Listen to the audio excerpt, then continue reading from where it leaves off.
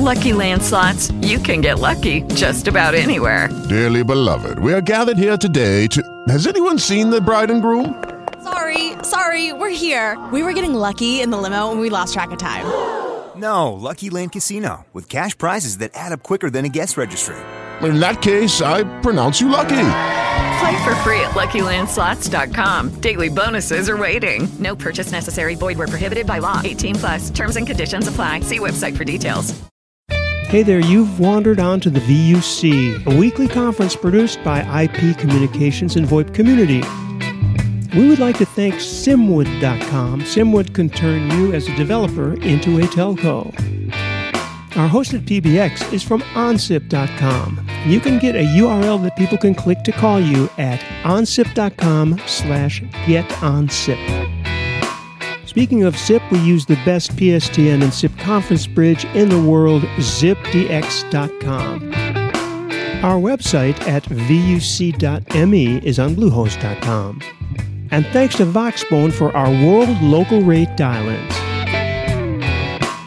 Excellent, and thank you for the slate and the pre-roll. Michael, and Michael is going to drive this session, but we're really pleased to have for VUC648, June 2nd, 2017. We're really pleased to have for his third appearance, ladies and gentlemen, Richard Neumann. Hey, Richard, thank you. Thank you, and welcome again. Thank you guys for having me. I really enjoy it. We love your mailings, and that's one of the reasons I prod you to come back. These folks know how to do things right. You know how you get these, hey, from, like splash.com and stuff. Hey, we haven't seen you for a while. Yeah, well, that's because I don't care what you're doing. Well, these guys, they only mail you when they actually have something to say. And I recommend that you sign up. I'm sure ample information will be given to you by Rich and by Michael. Michael, I'm going to turn it over to you. But I love these sessions with SUB2r. We're going to hear about their 2K. They're 4K. Wait a minute. Yes. When you get old, that's what happens. 4K camera. All right, Michael, before I say anything further. I don't have a whole lot to say except, hi, Rich. What you been up to? Buried in the lab and really finally hitting our goal, which was to get a 4K 30 frame per second camera. That really was 4K and 30 unique frames a second. And it turned out to be more of a challenge than we ever imagined.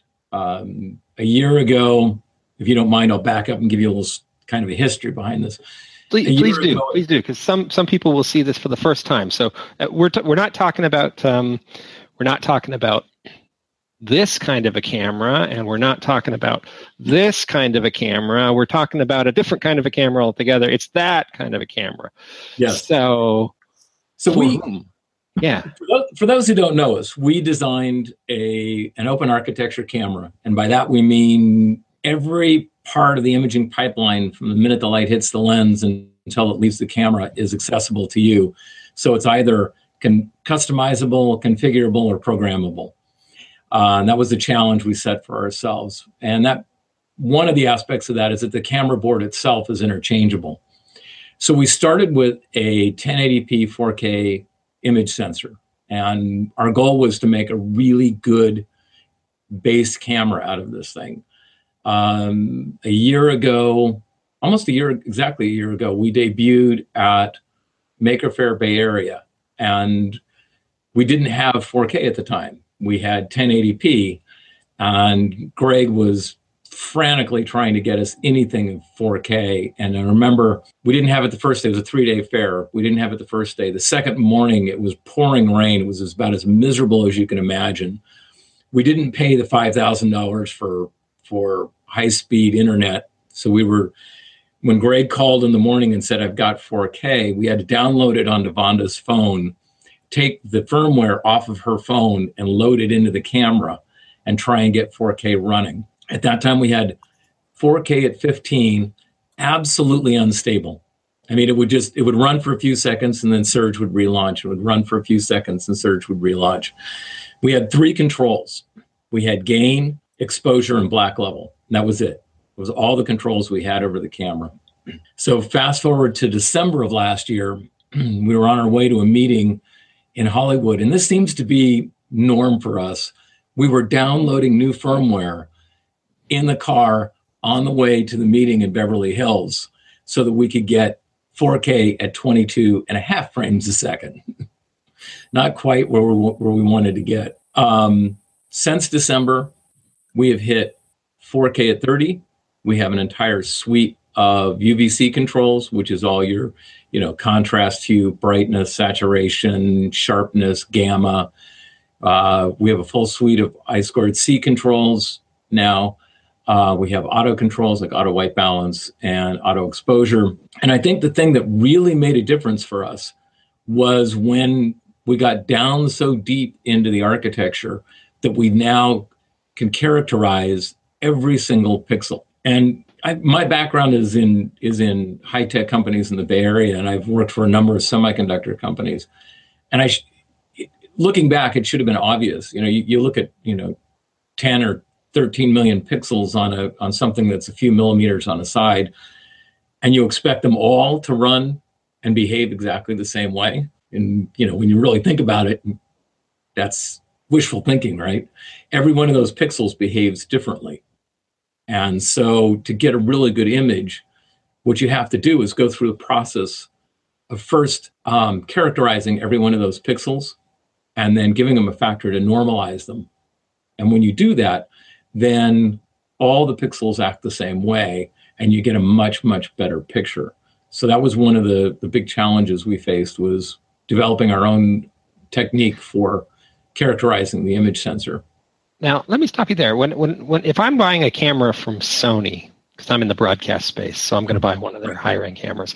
This is all in firmware that's on the optical block that I don't have to think about, right? This is all Correct. Something that's sort of baked into the product, and because in their case, if something goes wrong with that camera and they have to replace the optical block, they're going to pull out a module, give me a module, and they presume absolute interchangeability of the parts. So what you're talking about is really low level, like mapping of the pixels for their default behaviors, and sort of, I presume, also then dealing with the fact that you may have defective pixels that you have to do a little something, a little interpolation or at least elimination of defective. We have kind of a phrase here that we call troll snot. And that's when you have, hyper accentuated pixels and it just blows glitter all over the place, right? And what you find is that over time and in different circumstances, the pixels will behave differently. So if you're in a hot environment versus a cold environment, and over time that changes. So one of the things we wanted to make sure of is that as somebody is working with our camera, that when a new defect shows up or they want to recalibrate the camera, they'll be able to do that by just invoking the characterization process, which means you just put a lens cap over the camera and let it run through its process of characterization, and it defines all the pixels. Most high-end cameras actually have that, like DSLRs. They'll have a function that says, you can recalibrate for defective pixels, and it'll tell you, put the lens cap on, press this button, and wait a few seconds. And then your camera's back calibrated again. How does it deal with, if you're calibrating in the dark like that, how does it deal with white, variations in white level? You mean ones that are well, you get three situations of a defective pixel. You get a dead pixel, right, which means no current at all. You get stuck pixels, which always return a maximum amount of current.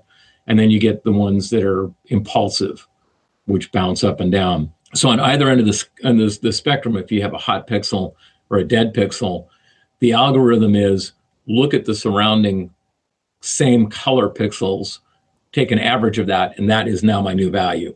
So that's how you replace the ones that have an absolute on either end.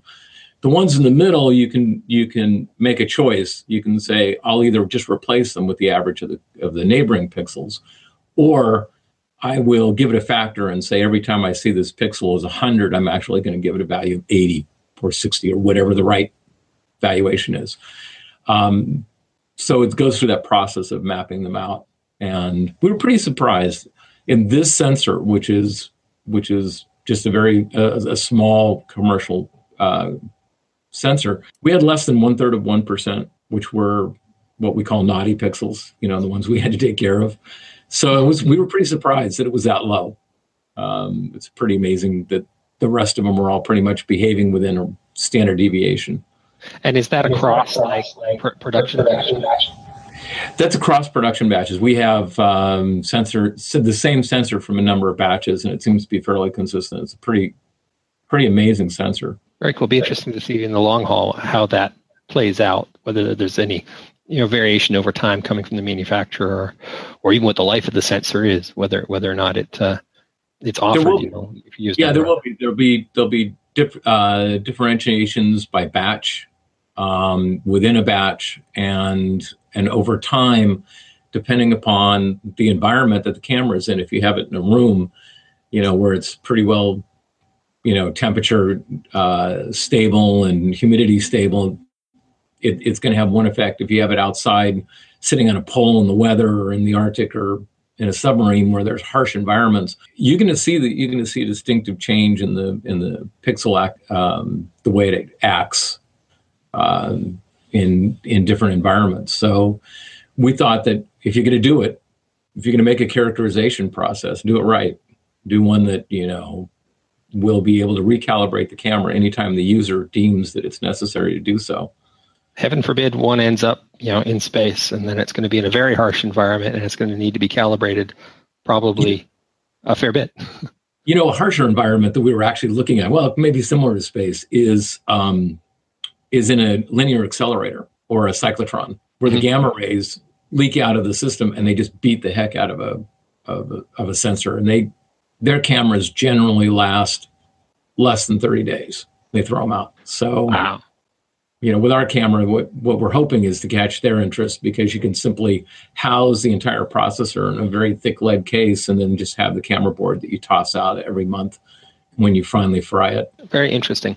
We would show the sample video, but showing it inside of a Hangout seems rather on the pointless side. So what was notable about the making of it? How did you go about that? Other than 3 days of no sleep? Yeah, exactly. Well, you can talk about 4K and you can talk about 30 frames a second, and it's now just about as common a phrase as you can imagine. My phone does 4K, my cat does 4K, whatever it is.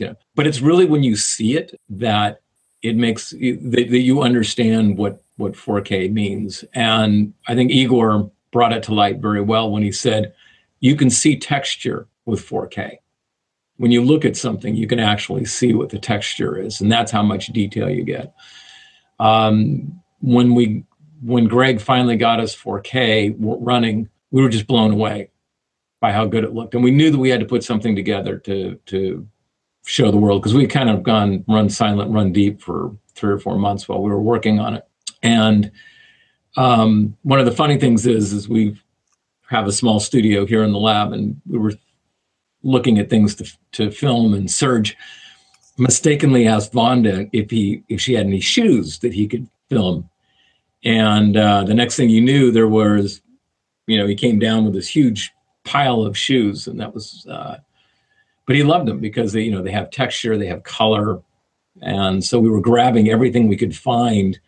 I think the watch is amazing when you look at it, because we were down to the point where you were, focusing on the scratches and the little gears that were moving inside the watch.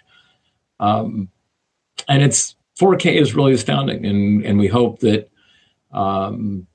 this will pique people's interest in our camera and in our technology. The frustrating thing is when we were all through with it, because this is the first time we'd actually had the opportunity of working with 4K on our camera.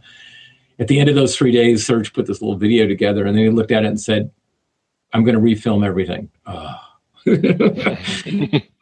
can make it better. Yeah, I am going to do what I can to pull that in so we can take a look at it. We'll see just exactly how well that's going to work. But in any event, and by the way, when people view the YouTube, we recommend that they pause it and look at an individual frame. I mean, it's if you can see it in 4K, it's stunning, and that's been compressed 3 times before you get it. Right. And that's one of the things about really good video shows the defects in codec. As long as we've been compressing video digitally, this has been the case, is the really fine footage shows you the faults in every single frame of your video. Yeah, we're under the impression that human beings should never be filmed in 4K, especially close up.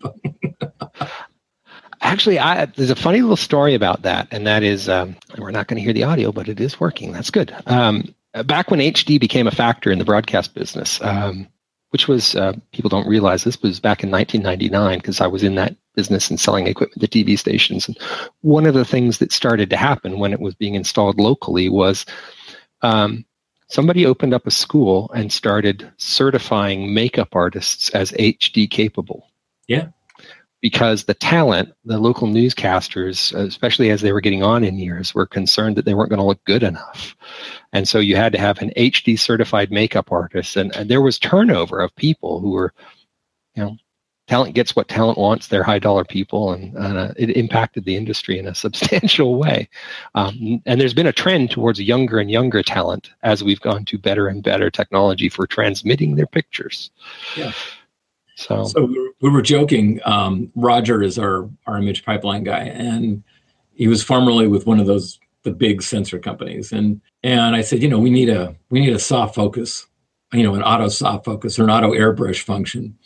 And he said, don't laugh, they exist, especially in cameras in Asia, where they do a facial scan and will remove blemishes. You can change your facial features, whatever you want, and it's built into the camera to automatically make you look better.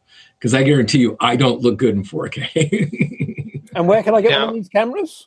I need one now. It's kind of funny. I won't go into it because it's not for a mixed company, but there are a lot of things you have to do when you're dealing with Japanese markets that involve image processing in particular ways. So, and having spent 20 years working for a graphics company, we have sold into these applications. This is interesting. I can now run this. We'll see what happens.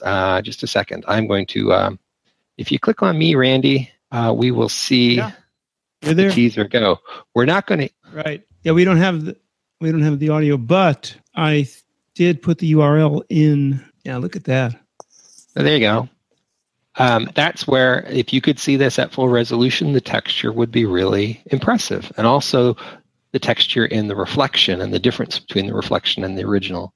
And you need to click, if you go to the URL, I put it in IRC, but of course not everybody's watching IRC, but when you do find this thing, you need to go to the gear icon because you're probably not in 4K. Right. You go over here and you do this and you do that. And we're just going to make my computer work really hard now. There you go. Oops, hang on, going back. Down, but the point is people should go look at this. It's pretty amazing, really. Yes. And this actually this particular frame points to what is in my mind one of the big values of 4K in the space where we exist, which is not necessarily entertainment or pure technology, but in the video conferencing space as a display function to be able to say, I'm going to put these 720p's up, full resolution in an array. And so you can see the reaction of the person that you're talking to when you're doing that multi-way video conference. That's 4K as a display surface and potentially as a transmission medium, but not necessarily that you have everybody's got a 4K camera because maybe that won't be in video conferencing the way it goes.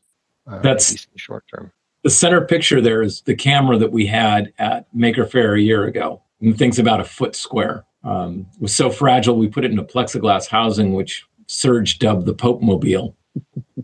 And from there, we've gotten down to this nice, compact little beast that you see in the right and left pictures. Now, what I'm seeing is, I think I have to reload the page because, there we go. There, get it back to running. The detail is lovely, even when it's scaled down. Okay, so you've got one. Is there just one, or is there more than one? There's 24 at the moment. Most of them are, one of them's in a refrigerator company, frozen storage company in Southern California, and the rest are being used for evaluation to fine-tune the design.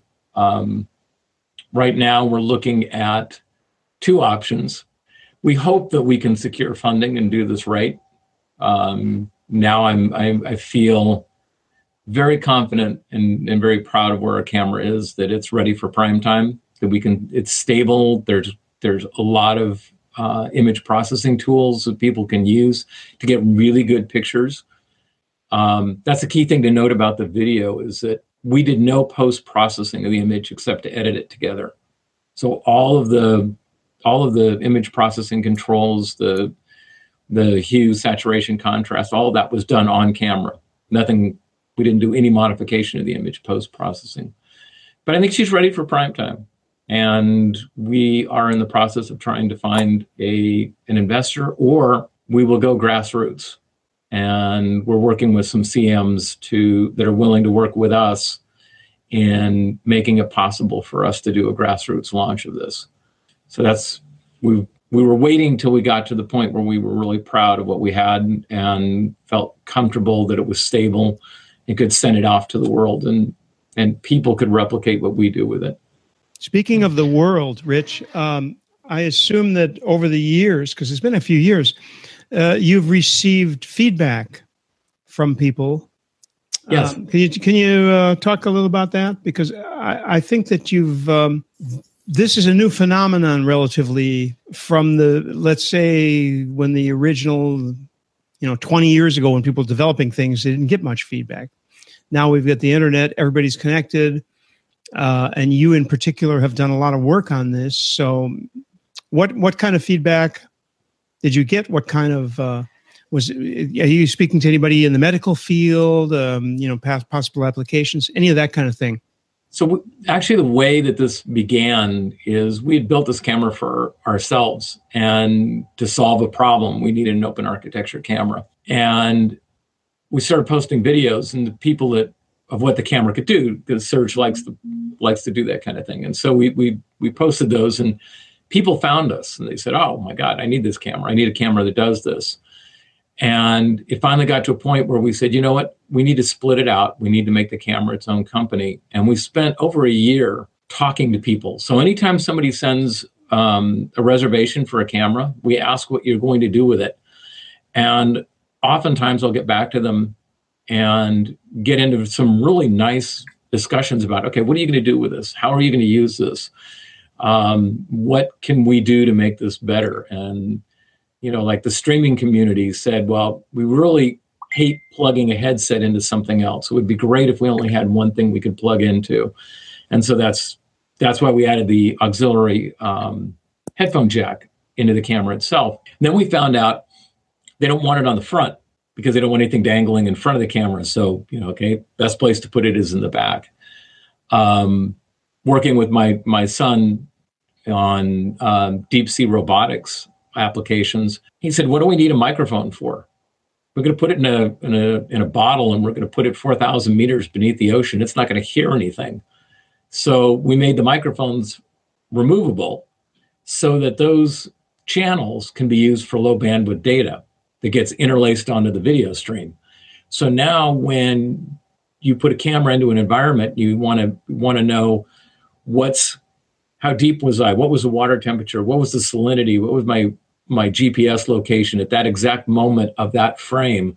That data is interlaced with the video stream. So it's right there. All that data is captured together.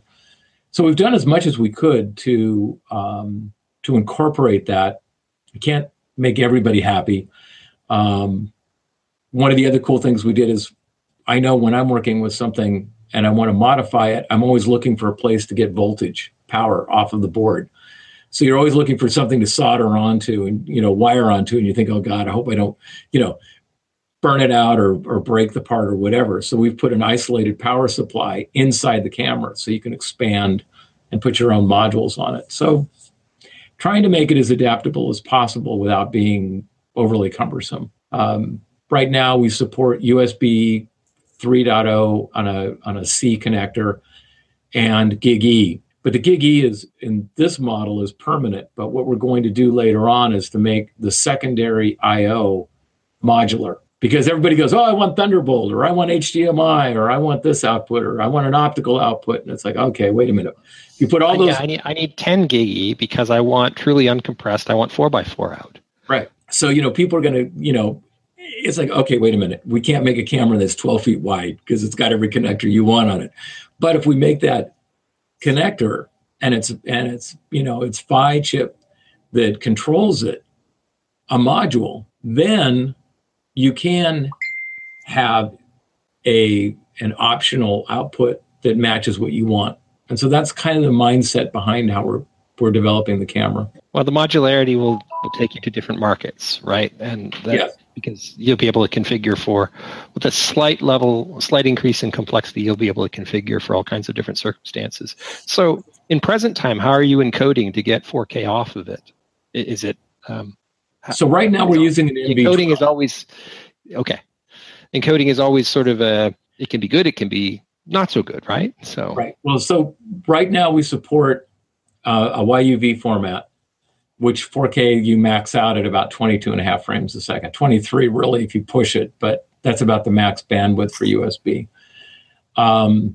We support very close to what is the Cinema DNG type of output, which is pre-demosaicing. So if you want just the raw bare image, we support that. And then we've gone to an NV12 format that allows us to get 4K at 30 over USB 3. We are also almost, and it's taken a year to get there, almost have our own H.264 working. We have some more gremlins to hammer out of that. When we do, then we'll have an MJPEG wrapper for the video. Cool. And so what have you, and you said you're using Microsoft's camera app to make sample video so far. What else have people been using to get video off? Because when you support a very limited codec set, that oftentimes constrains your tools selection, right? Well, that's why the H.264 is going to be important, because that's what's going to be necessary for a lot of applications to be able to even see 4K. But that's been a big problem for us, is not a lot of applications will take 4K. I mean, and recording it is really difficult. So Igor has written our own preview application, and he's probably going to wind up writing our own recording application to go with the camera, so that you can, you don't have a problem recording the video. Once it's recorded, you can edit it with almost anything, but streaming it and recording it is difficult. To find something that will handle it. Yeah, they had to handle both the encoding and the bandwidth requirements. But once you're editing, you're kind of into non-real-time things at that point. And I'm just looking at my vMix controls, which indicate that it does use NV12, so it should work for you. NV12 only up to 1080. It doesn't like NV12 at 4K. It'll take 4K if it has an MPEG wrapper on it, because it's direct show. Oh, I see. It's not MMF. So that's they did something new in the very latest release, and that is they now use a special version of VLC as a way of bringing in RTMP streams, which conceptually opens up anything that VLC will read, you can also, or play, you can also access. So that's perhaps an indirect approach. Yeah, VLC won't see 4K. It'll see 1080p, but it won't see 4K unless it's in. Well, I don't know, because we don't have an MPEG wrapper on it yet. But right now, VLC, we can't get it to work with ours, and we would love to use vMix, but we can't get vMix to work either. I can introduce you. Well, if you don't already know Martin Sinclair, who is the CEO of vMix. No. Great guy. He would. In fact, and he will be in Atlanta next week for StreamCon. It would be a good time to talk to him because he'll be in the right time zone. They're nice people, and they got into 4K literally 2 years ago. It was when Telestream announced Wirecast doing 4K. I don't think it's shipping yet, but it's been announced. They were like, okay, whatever. Anyway, all right. So how about not the 4K camera? That's the news. The 1080p camera, the 720p cameras, have they been going out to people? Have they found homes? Have they found user stories? We've got, on the 720p cameras, I think the most interesting one is we have a guy using two of them side by side, one of them in an IR mode and one of them in a visible light mode, to record Aborigines fire dancing in Australia. I thought that was kind of, and some of the videos he posts are pretty wild, so it's like, cool. That's exactly what we want people to be doing with it. The 1080p and 4K camera, it's the same camera. So we're still waiting to get that launched out to the public. And it's just a matter of now of making it happen. I mean, I think our hardware is stable. That was one of the things that we really are insistent upon, is that when you build a camera, that you can turn it on and leave it on and it runs. And so Serge has had his running, I think about 4 months now, continuously, never unplugged it. And so that's pretty good stability for us. We look at that saying, okay, somebody who is making their living streaming doesn't want a camera choking mid broadcast, right? If I'm putting it way up high in a tree looking at a bird's nest, then I'm not climbing up that tree again. So I need it to stay running once it's up there, and I need remote access to whatever I'm going to tweak, because it's 85 feet up in the tree staring at an eagle's nest. Or 4,000 meters under the ocean looking at, geothermal vents or something. You just can't go, oh, excuse me, I have to press the reset button now. Yeah, exactly. And thank goodness for FPGAs and things where you can at least, and you can extend the utility of the product over time through firmware and such like that. Well, and part of the advantage of that is that we want people to embed their own code. We want people to play with the FPGA and to be able to, if they don't like the demosaicing algorithm that we use, they can write their own. Mm-hmm. I mean, it's supposed to be a playground. That was is the there, idea. As you're getting close to starting to ship these things, is there that implies certain sort of end user facing things, SDKs or documentation, at least, to allow people to at least know where the sharp things are buried in the playground. Is that coming along? We are collecting that information. It was funny. I was talking to a company the other day, and they said, well, okay, so how many hardware engineers do you have? And I said, 1. And he looked at me and he said, 1? And I said, yeah, and that's the answer I'm going to give you for any other question you ask from here on out. Yeah. But that's, we're not talking about Ikegami or Sony or Hitachi Denshi or someone like that, right? I mean, that's they would have a specialist dealing only with pin configurations on certain kinds of ICs, and clearly not the case. Apple has 800 engineers doing what Roger does. I've got one guy, and Apple has 800 of them. And I look at what we've done with one image pipeline engineer and one hardware engineer and one software guy. And I look at this and I think, that's not bad. We've built a really fantastic little camera with a handful of people, all self-funded, not a dime from the outside world. So if you were looking for investors, would some of those, players in industry who are using sensors already be amongst the people who might be interested in you, or is it a pure investment kind of circumstance? Are there opportunity for partnerships, I guess, is what I'm saying.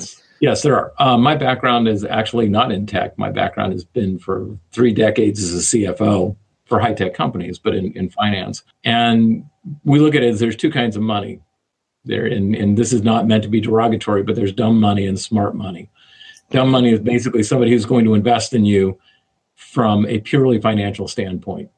They bring nothing to the table except for a checkbook. And then there's smart money. Somebody who owns a fab who could help you. Yeah, there are people who own the fab. There are people who own, who make the parts. There are people who are in an industry that can leverage that industry into more markets and opening more opportunities. We are examining more on the smart things. We're looking at a company, I've gone back now 10 times, I think, to a company that I think would be a great partner. From a hardware standpoint, they provide a lot of the components we use. We've had a lot of help from our suppliers. You look at people like Avatar, who make the lenses for our camera. I mean, this is insanely good optics that we get from these little 12 millimeter lenses, and they've dumped a lot of support for us. PSC, which is a company that does cooling and housings, have done all of our thermodynamic work and our housing work. And the amount of help we've gotten from them has been amazing. So those kinds of partnerships are good. And then, as I alluded to before, we were down in Hollywood at the end of last year, and we're beginning to catch the attention of people. And when they see the quality of the video we can create with this thing that costs less than a lens for one of their normal cameras, we're hoping that that's going to spark a lot more attention. Hmm. You know, the New Zealand firewalking thing, that's just such a novel application that when you were talking about that, what it said to me was, wow, it's almost like I was going to be doing sort of like an ultraviolet based, green screen kind of process where I'm shooting the actor, but I also want to shoot the UV exposure that's then going to be used to composite them into the film later on. But is UV a possibility? UV is a possibility. IR is better because CMOS is more sensitive to IR. As you get up in the UV spectrum, it begins to exceed what you can get with CMOS. But there are ways to filter it. The little 720p camera I'm running right now has got a 4 micron pixel, which is hypersensitive in both directions on the spectrum. So it really is nice for capturing wavelengths that are outside the visible on either end, which is one of the reasons we like it. But yeah, you can do, that's, again, one of the things we designed the camera for is, hey, if you want to play with filters, if you want to play with different applications, it's easy to do that and affordable to do that, Very interesting. And are we holding the price? Because I remember where the price was when last we talked. Are we holding to that, or have that evolved? I am trying not to budge on the price. Getting CMs to work with you in low volumes to hit that price is going to be really painful. Basically, it ends up being a break even for us to in volumes less than 1,000 to hit that price. But we sort of hit what is reasonable and the best we can do under the circumstances. The FPGA alone in this thing runs, if you buy it one off from DigiKey, you're looking at $400 for the FPGA alone. We can get a better price than that, but that's the killer component right there, is the FPGA. What about the optics? What sort of price are the lenses? Oh, are you sitting down? Yeah. It's just I have a son who's into 4K video, and he's $20. You're kidding? $20? After Rich was here last time, I sprung for a teeny little camera just to be able to play with these C-mount lenses. This camera actually comes from Lithuania. Wow. It's a cute little camera, but the lens was like $20, and this is a little zoom. It's totally manual zoom lens with zoom focus and iris, and it's actually plugged in and working. But yeah. I'm not going to show you what the video looks like right now because we're talking about a different camera. But the video doesn't look very good on this one, by the way. That's very out of focus. Oh, very out of focus. Sorry, I can't see on the small screen. But anyway, Avatar makes these beautiful lenses, and then we actually had fun one time. We went and built an adapter and put Canon old glass onto our camera. So we made a speed adapter, and then we were able to bolt old Canon lenses, which you can get on eBay. I got a 70 by 210 zoom, and I put it. I got it for $19. The thing looked brand new. And $19 for the lens, and the adapter's probably like $150 or something like that. Yeah, well, we built our own adapter because no one makes an adapter that goes from that down to where we needed it. So we built our own adapter. But that's again what we wanted to do is we wanted to stick with a lens size that gives you a lot of opportunity, but isn't going to break the bank if you want to go out and say, I want to buy 10 lenses because I want to play with them. Okay. And there are a lot of people that make 12 millimeter lenses. We also support powered optics. So if you want to put a powered optic module on there, we give you the interfaces for doing that. So you can have power zoom, focus, aperture, IR cutout, whatever you want on the power side of it. So I would think that those sorts of adapters, while not commonplace, that's the sort of thing that people can 3D print.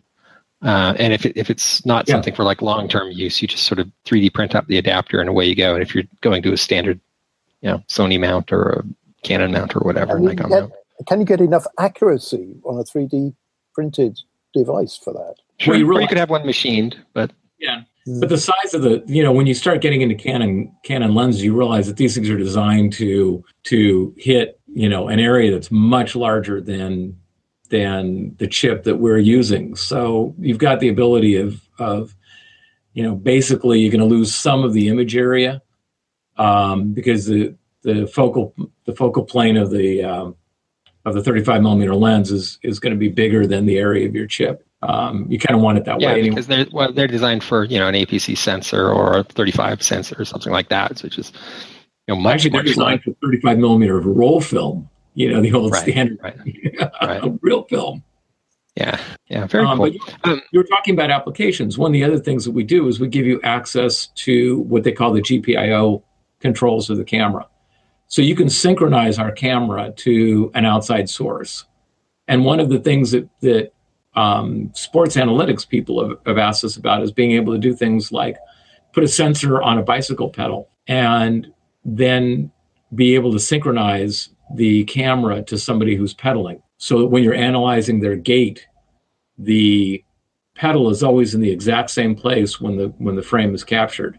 So now you can see, okay, I've modified the cranks, I've modified the pedal position or the way that the rider is sitting, and I want to be able to compare the exact same location twice in a row. Being able to synchronize to something that, like a bicycle pedal, is important to them. We don't know what people are going to do. We just want to give you the tools to be able to do that.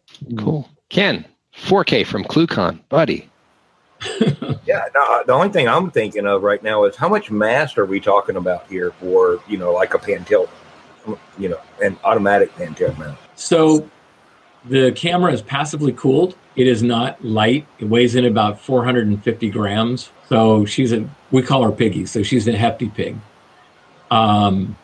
If you don't care about passive cooling, meaning you're not going to use the onboard microphones, you could replace that with an active cooling, a small fan, and probably reduce that 75 to 100 grams. There's an awful lot of weight that we have is basically in the heat sink on the SODIMM memory and on the gap pad that connects the FPGA to the top plate. Not too bad. No, it's not that heavy, but it is not, it's not a little featherweight, people have asked about putting it on a drone, and you're going to have a drone with, some hefty oomph to it, but it would work. Well, then you've got the issue of what are you going to do to record or backhaul the output? Because it's, high bandwidth output. If there has to be a reason for doing it, right? Yeah. So one of the things we originally didn't have in the design, and it may not come out in the first design, but it is on our roadmap, is to put a little SD card on there so that you can record onto the camera itself. You might actually be better off to put in like a little PCIe slot or that kind of thing. Tim, go ahead, buddy. Yeah, so a couple of things. One of which is if it's on drone, then you get the downdraft, so you get your cooling out of that. Right. So you might not need quite as much heatsink. But on the SD card thing, I keep seeing I'm in a kind of privacy circles and stuff like that. I keep seeing a request for encrypted storage of video in camera, so that as you're shooting your footage of the demonstration or the revolution or whatever, then as it hits the SD card, it's already encrypted. So even if it's taken off you at that point, it's still encrypted.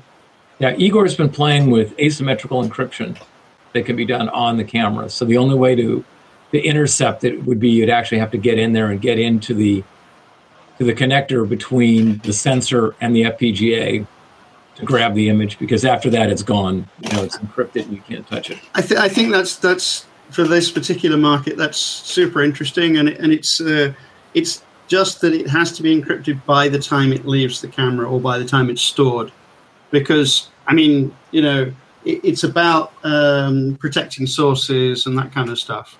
So yeah, if that was there, I'm pretty sure there are a bunch of people who'd be super interested in that. Yeah, Igor's been doing a lot of research into that, and we could easily support asymmetrical encryption on board. So I guess the trick then is how do you get the keys on there? But that's kind of interesting. Maybe we should have a little side chat about that. Well, I think, Tim, you probably have the answer to that question. Well, I'm not sure I do, actually. I'm not sure they're the right things on the camera to be doing it. But certainly it's an interesting space for me. Yeah, we realize that there's some opportunities for doing things like that, in especially in certain teleconferencing applications where people want a secured video link. And the best way to do it is just put the encryption inside the camera, so it never, the video stream is encrypted before it ever leaves. Right. Cool. Kind of redefines what an SD card is all about, doesn't it? A secret device, right? Yeah. Well, what I've been looking at is different storage mechanisms. I bought myself a new computer, and yes, it's got a little SD slot, but it also has a couple of MSATA little slots that look vaguely like PCIe slots, mini PCIe slots, and then it's got a couple of mini PCIe slots, and these things are quite small, and you can put all kinds of different things in them. You could put a 5G radio in there, or you could put some high bandwidth storage in there, and it's all that modularity and expandability again. And if you're writing some programming for the FPGA, then more power to you. You can do some good stuff. Yeah. I've got a quick question about the FPGA. All the what do you program an FPGA? The code, I suppose. Is that all your own work? Yes. So all of the applications, including, we use a MIPI-based sensor. So even the MIPI deserialization code we wrote ourselves. And we found that it was necessary to be able to make it efficient enough to run on an FPGA. An FPGA, you really have limited resource. And so to be able to get everything to work, you really have to make it efficient. You have to make it thin, very effective code. You can't have a lot of surplus, stuff in there. So a lot of things we'd like to do, we can't, because we're very streamlined. And that's one of the challenges we faced with compression, is that compression likes a lot of computational space to play with. And you don't have a lot of it, especially when you're running 4K at 30 frames a second. That's a lot of data. And so making that run efficiently without lag, recording it's different, but when you want to stream it live and you don't want latency in the pipeline, you have to do a lot of parallel processing and managing of that pipeline to get things to go quickly. So we've ended up having to write basically every bit of code that's inside the camera is our unique IP. So H.264, that just implies lag. I mean, it's a group of frames based thing. There will be lag.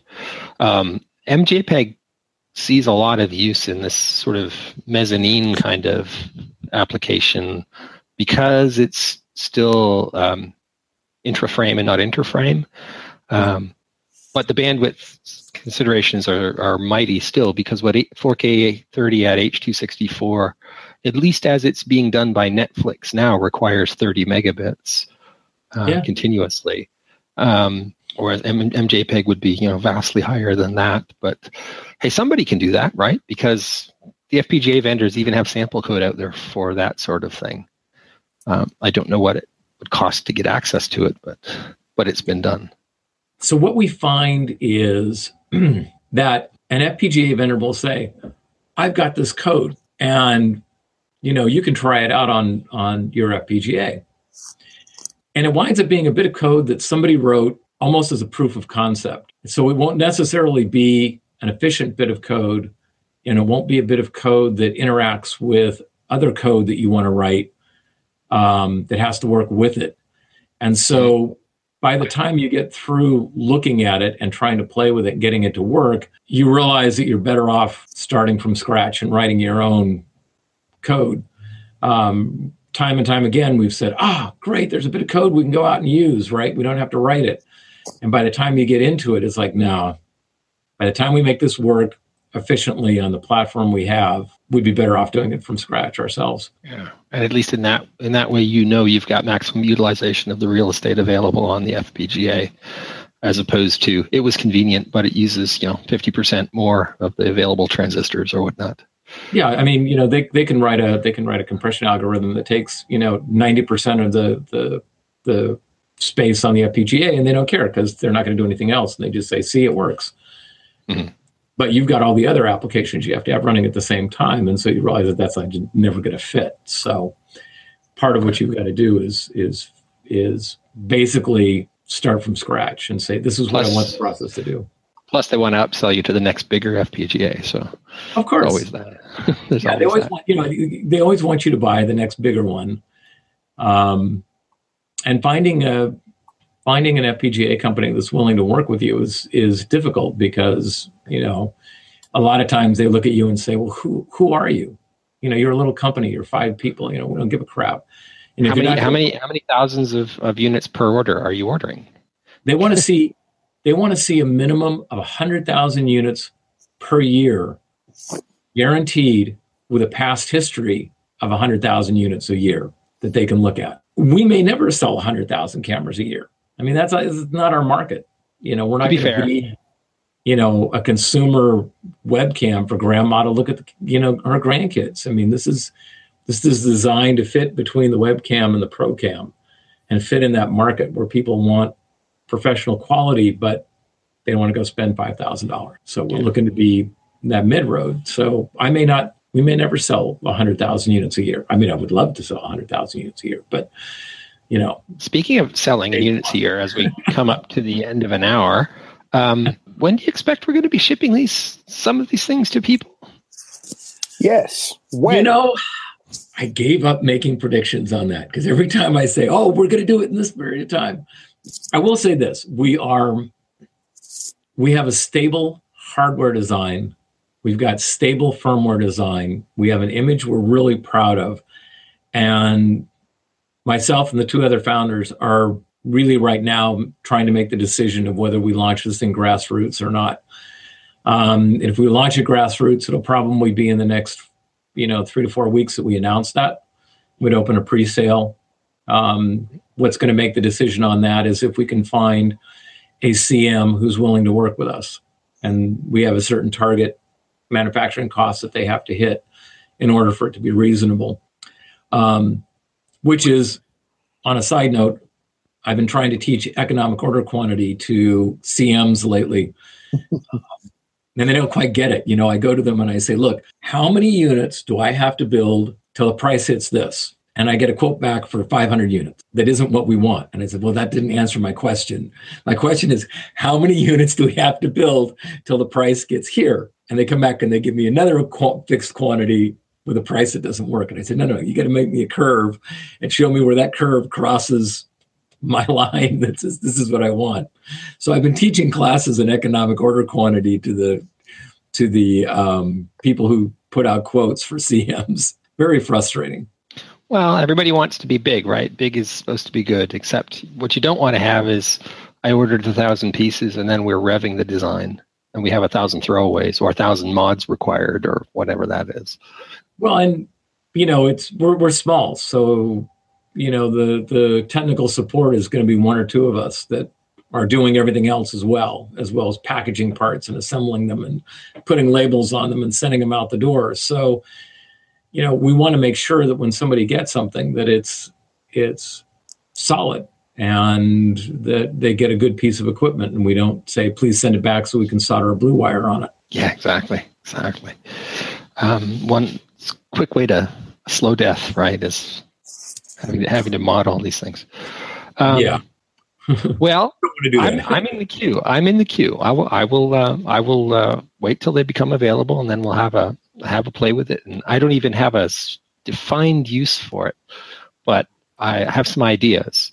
And my ideas go more into situational monitoring. I'm going to use the audio capabilities to feed some measuring equipment and then also take the video off. And I'm not so concerned about 4K as I am about programmability, but I need to find a partner to help me with that. So anyhow, as Randy is saying in the IRC, final questions before we round up our hour. And we should remind people of the various, Rich, I've told you before, SUB2r is, and the name of the company, remind us? Is SUB2r. But isn't there a 1 year, 2 warranty or something? Oh, no. It's 2. So our parent company is 2R1Y, which does 3D high definition, high-speed, high-definition imaging. That's the parent company. We spun out SUB2r from that. At any rate, I think that if people Google for SUB2r, you do end up finding what you want to find. Yes. So do that. Put yourself on the list because you'll be joining the likes of us. We're all on the list. We're all on the list multiple times. Yes. Multiple times, yeah. But we're getting, I know it's slow. I appreciate your guys' patience, but we wanted not to slam something out that wasn't good. And I thank you guys for letting me sort of be proud of what we've done and show it off, because we finally got where I thought we could be. Just took longer than it's a good story. It's if it's a space that people are interested in, it's a good story, and it'll be a tool that'll be I think the part that is particularly novel and interesting is that I think anybody who gets one and finds an application for it is going to be doing something interesting.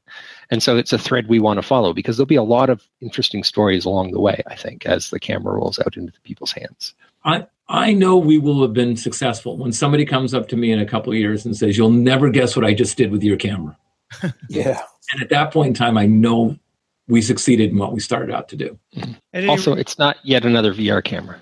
So that's true. Right. It can be, though. It will support dual 4K sensors on one camera. Just wanted to tell people to go to SUB2r.com or just Google it. You'll get to the same place. This is fascinating stuff. And if we keep inviting you back, Rich, it's not by accident. We're following this with interest. And I think that everyone who's into the VUC and what we've been doing all these years, 10 years plus, is interested in this. So keep on doing what you're doing. Thank you. I appreciate you guys for having me back. All righty. I think it's high time that we heard from James Tony. And we're going to go to the mature audiences only. Ken, you can stay with us. I think you're old enough. I hope so. All right. So thanks to everybody who's participated. We'll be going to the private mode in just a second, and we will talk about all of you people who are listening.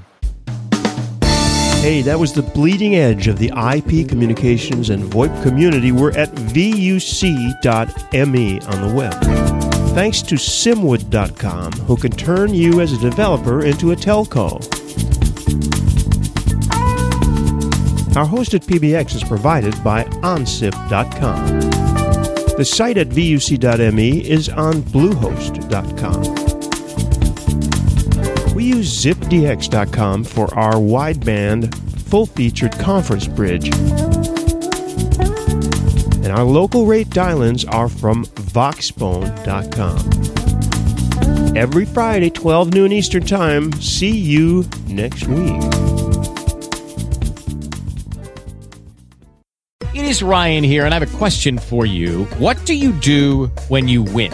Like, are you a fist pumper, a woohooer, a hand clapper, a high fiver? I kind of like the high five, but if you want to hone in on those winning moves, check out Chumba Casino. At ChumbaCasino.com, choose from hundreds of social casino-style games for your chance to redeem serious cash prizes. There are new game releases weekly, plus free daily bonuses. So don't wait. Start having the most fun ever at ChumbaCasino.com. No purchase necessary. VGW. Void where prohibited by law. See terms and conditions. 18+.